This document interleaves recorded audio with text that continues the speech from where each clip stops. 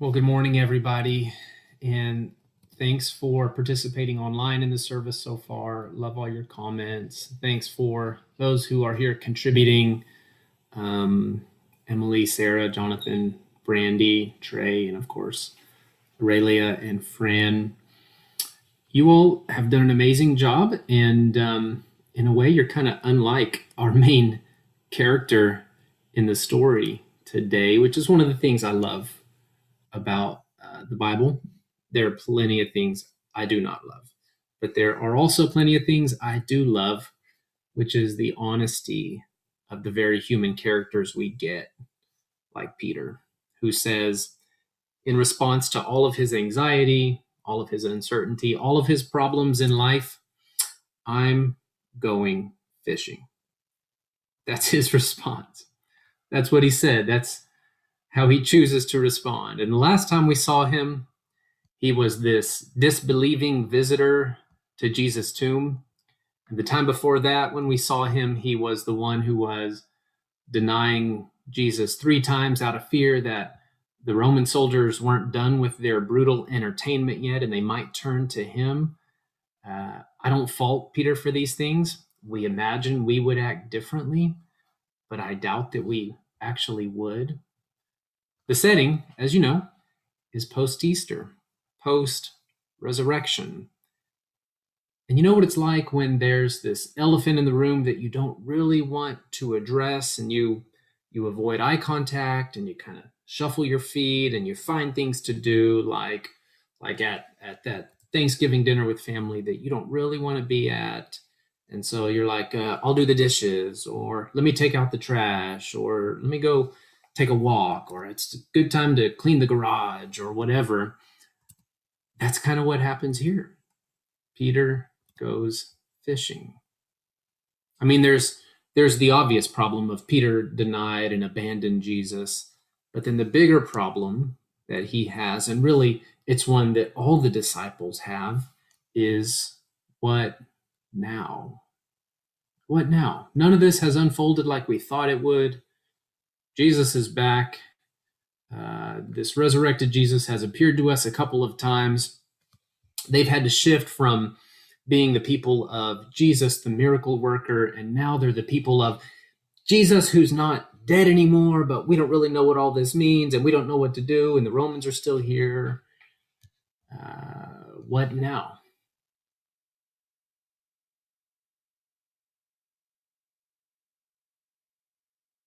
I'm going fishing. When Emily read the text for us a minute ago, it sounded so out of place. It sounded like, this is your response? I'm going fishing? It sounds like Jack Handy wrote this or something. It's just this weird insertion. It's like one of those times when I've been working with new chaplains and ministers in the hospital, and we're in a hospital room, and the patient says to us, the doctor says, I have a month. It's stage 4. And the chaplain responds with something like, well, I think the Cowboys might go all the way this year. It's just this radical discontinuity. John 20 concluded with saying that the resurrected Jesus was doing all these miracles, and then John 21 begins with Peter saying, I'm going fishing. Was he hungry? Did he need money? Was he like, I don't know what to do with my hands? Did he need to clear his head because what does all this mean? What does it mean? What now? I don't know what to do. This is their question, and this is probably our question too, right? Our Christian year builds up to Easter, and we have this great Easter service, and we talk about being Easter people, and it's like, what now? Easter has come and gone. And so usually when we don't know what to do in life, we go to our default. We do what we typically do as individuals, and that's different for each of us. And Karen Horney, she was a prominent early 20th century psychoanalyst. She said that we typically respond to stressful situations in one of 3 very predictable ways. We either move toward others in compliance, or we move away from others in avoidance, or we move against others in aggression. We move toward, we move away, or we move against. And of those three, each of us has our personal preference, our favorite one that we love to do, and we default to it again and again and again, all through our life, in every situation, no matter what it is. We always move toward people in compliance, or we just run away from things in avoidance, or we just like become this Enneagram 8 that just moves against and starts punching and pushing and fighting. And we have this tendency to choose one of those three and do it again and again and again, no matter what the context is. It's our favorite little hammer, and everything else is a nail. It's our, I'm just going fishing. So they're out there fishing all night with no luck. And Jesus comes along and tells them to try something else. Cast on the other side of the boat. And it works. And of course, this story is supposed to communicate to us these lessons that it's a good idea to listen to Jesus. And as a result of listening to Jesus, we're going to live a life of abundance, and the imagery of remaining in the vine and you'll produce much fruit and things like that. And all that's there. But I also hear this message about how we get stuck. And we fall into predictable patterns of behavior when really what we need is some kind of breakthrough, some kind of new eyes to see the situation, something other than just falling into our default, I'm going fishing. Recently, this has been happening in my own life. One of my kids has been dealing with a bully, and I got permission to use this story, by the way. Hanzelkas are kind of small, and we're generally kind-natured, and so we're an opportunistic target for bullies, which I think gives us the element of surprise, by the way. But anyways, so I've been watching this go on at soccer practice, and I'm getting angrier and angrier. And this is over the course of like several weeks or a month. I'm watching this, but I was determined not to solve that problem for him. I would be a coach, not a rescuer, because I want him to be empowered, to be this empowered problem solver, not a helpless victim that things happen to in life. And so I did what every good Jesus following pastor dad would do. And I said, Bud, your words are clearly not working. You just got to go straight for the nose. You just got to pop them right in the nose, and that will solve this problem for you. This was my, I'm going fishing. This was my, when you're a hammer, everything's a nail. And he would say to me, Dad, I don't know. Can you step in? Can you go talk to this kid? Dad, can you go tell the coach? And I would say, no, bud, I can't step in to solve this problem for you. That's not the answer. You need to solve it. And here's what you need to do. You gotta earn some respect. You gotta let him know. Just one good pop in the nose. That's it. And he'll leave you alone. And I even went on Amazon and I bought some boxing gloves, and we started sparring at home, and we started going to a boxing gym, and we're going to get that bully. And then recently I was talking to some friends about it in this community, and our plan to help him feel empowered by solving this himself. And those friends said to me, we get it that you want him to solve this problem for himself. You're on the right path. But maybe there are other options within that. Maybe you're a little stuck. No. We got to go fishing. There's one solution. We got to pop that bully in the nose. Nevertheless, they persisted with me. They're trying to help me get unstuck from me seeing this one default option. They would say stuff like, what if instead of punching the kid, maybe when the kid does something to him, he can act all dramatic and fall down and make a scene and get the kid in trouble. Be playful. That's an option. Like when a soccer player dives to the ground in some exaggerated fashion, acting like his leg has been ripped off when an opponent like merely bumped into him. And this prompted me doing some YouTube research on my part, and I discovered this is actually called diving, and the Germans have a word for it of Schwalbenkönig, or playing the king of the swallows, as in the diving bird. You've seen it. These guys will hit the ground and like almost roll into the stands and throw their shoes off because they were so viciously attacked. And so like one of the ideas from the group who I'm consulting, they're like, hey, we have other options. He could be playful about it. He could fall down and make a big scene and get the kid in trouble. Oh, I didn't think that would work. And so then they proposed a different idea. They said, well, if you really want him to handle it for himself, can't he just go talk to the coach himself? Like, you don't have to do it. That's still him handling it. Can't you see, Matthew, we have other options of responding where he's handling it himself. And a light bulb came on for me. I mean, it seems so simple. Oh, yeah, there are other options. There are other ways of being in the world. There are other ways of navigating difficult situations, even situations that touch like really painful parts of my own story where I want him to act a certain way because there's this parallel process going on. I had to step back. I had to get some wisdom, and they helped the light bulb come on. This was my, hey, what if you cast your net on the other side of the boat moment? And that's what he did. Next time we went to practice, I stayed in the vehicle. He went and talked to coach himself. He handled it. It was amazing. No more issues from the kid. I mean, coach talked to the kid and him together, and the kid's like crying and stuff. And I'm like, oh my God, this is like so much more powerful than punching people.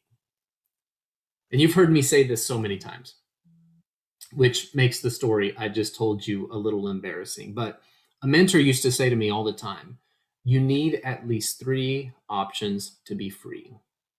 If you can only see 2 options, punch the kid or be bullied, then you're not free. You are stuck in a false dichotomy. You're not free. You need at least 3 options, Matthew, to be a free person in any situation. And there's probably a reason why, like, the mentor would always say this to me. I needed to hear that message, and now I'm trying to pass that wisdom on. There's a reason we get stuck sometimes with just 2 options. Either I'm going fishing or I'm not going fishing.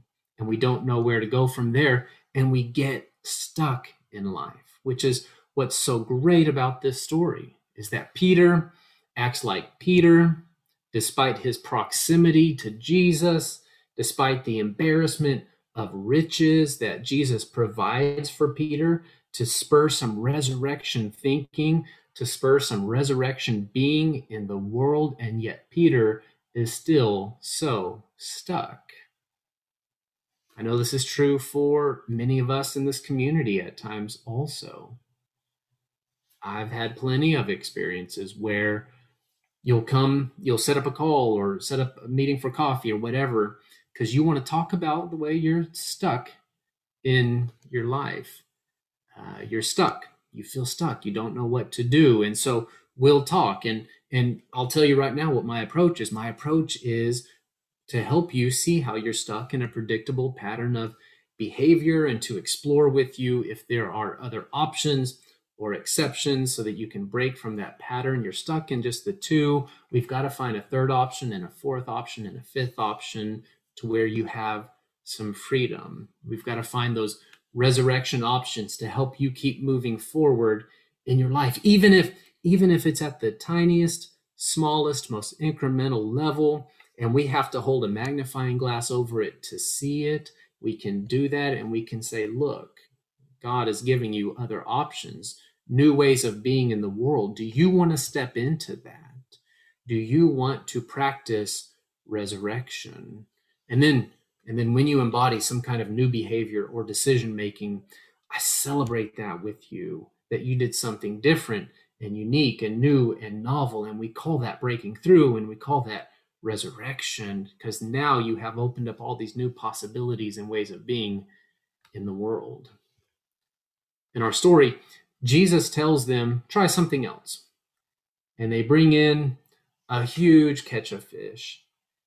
And, Peter immediately knows that it's Jesus, and he leaps out of the boat. By the way, leaving all the work of like hauling in the fish and rowing back to boat, he left all that work for his friends, right? This is what Peter does. He's so human. He always saves his own skin. He always puts himself first. He can't see the forest. He only sees the tree right in front of him. And Peter, the one who didn't know what to do, who felt stuck, the one who just defaulted to going fishing, he swims to Jesus, I imagine, because he finally thinks he's going to get some answers and some direction and some momentum in his life to move in the right direction. But Jesus doesn't want to talk about next steps. Jesus doesn't want to give a concrete action plan for what to do next or how to organize the community of disciples and get revenge on enemies and evangelize the world. Jesus just wants to talk about love and taking care of others, and how all this is probably going to come at a tremendous cost. That's it.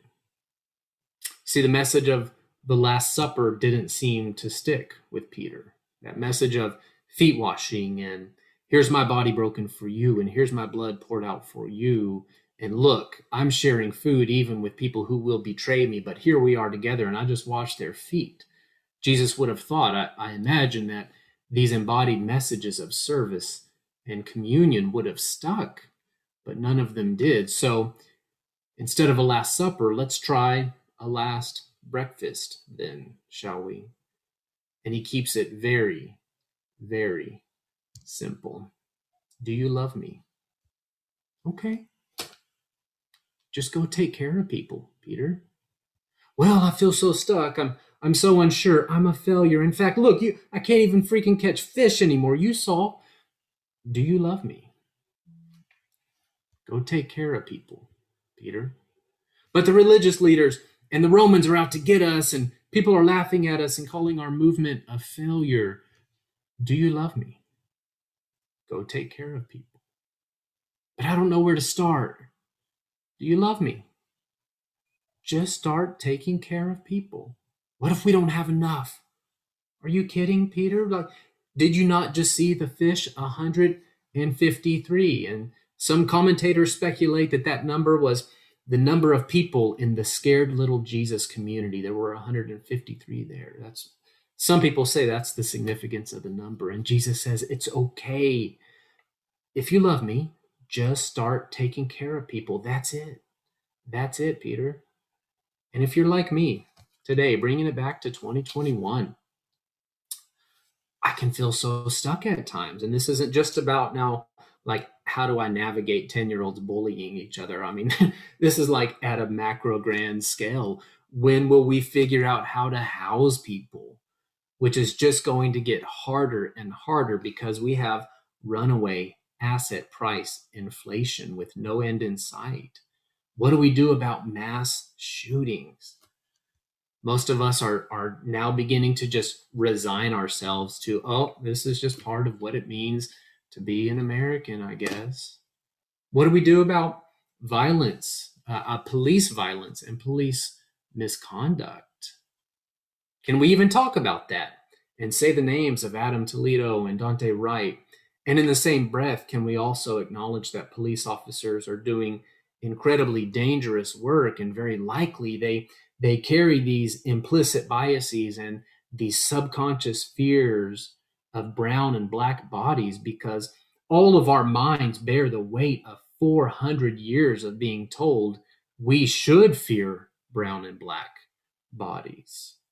We know that the fear part of our brain, it's activated before the rational part of our brain can make decisions. And so we operate out of that subconscious fear part of our brains, which has been trained by 400 years of racism and white supremacy. Can we talk about that whole system as well? And I do think we can hold individual officers accountable.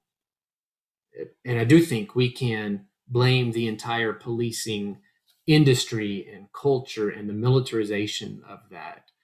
But I still don't hear us talk enough about how we are conditioned as an entire society to fear and exploit brown and black bodies, starting at the street level with police officers and at the policy level with education and housing and our criminal justice systems. And then at the global level, I don't hear us talking about how all the places in the world that we choose to bomb are typically places where brown and black people live, not where white people live.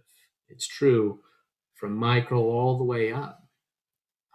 Peter isn't the only one who's stuck in very predictable patterns of behavior. We all are.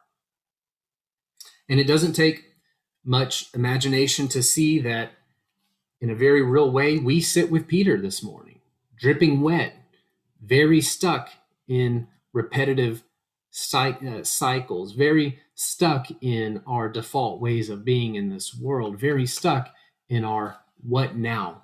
I don't know what to do now. And Jesus doesn't respond with left versus right ideology or what religiously would be appropriate. He simply says, do you love me? Go take care of people. Do you love me? Go be a teacher or a coach that takes care of people. Do you love me? Go take care of people through selling insurance products. I don't know. Do you love me? Go practice communion in the most unexpected and even forbidden places. Do you love me? Go take care of people. I know that's uncertain. I know that's open, but that is an amazing, wonderful place to start. So may God help us. May God open our hearts and our minds, and may we find our way forward as Easter people, as our love for God leads us to take care of others. Amen.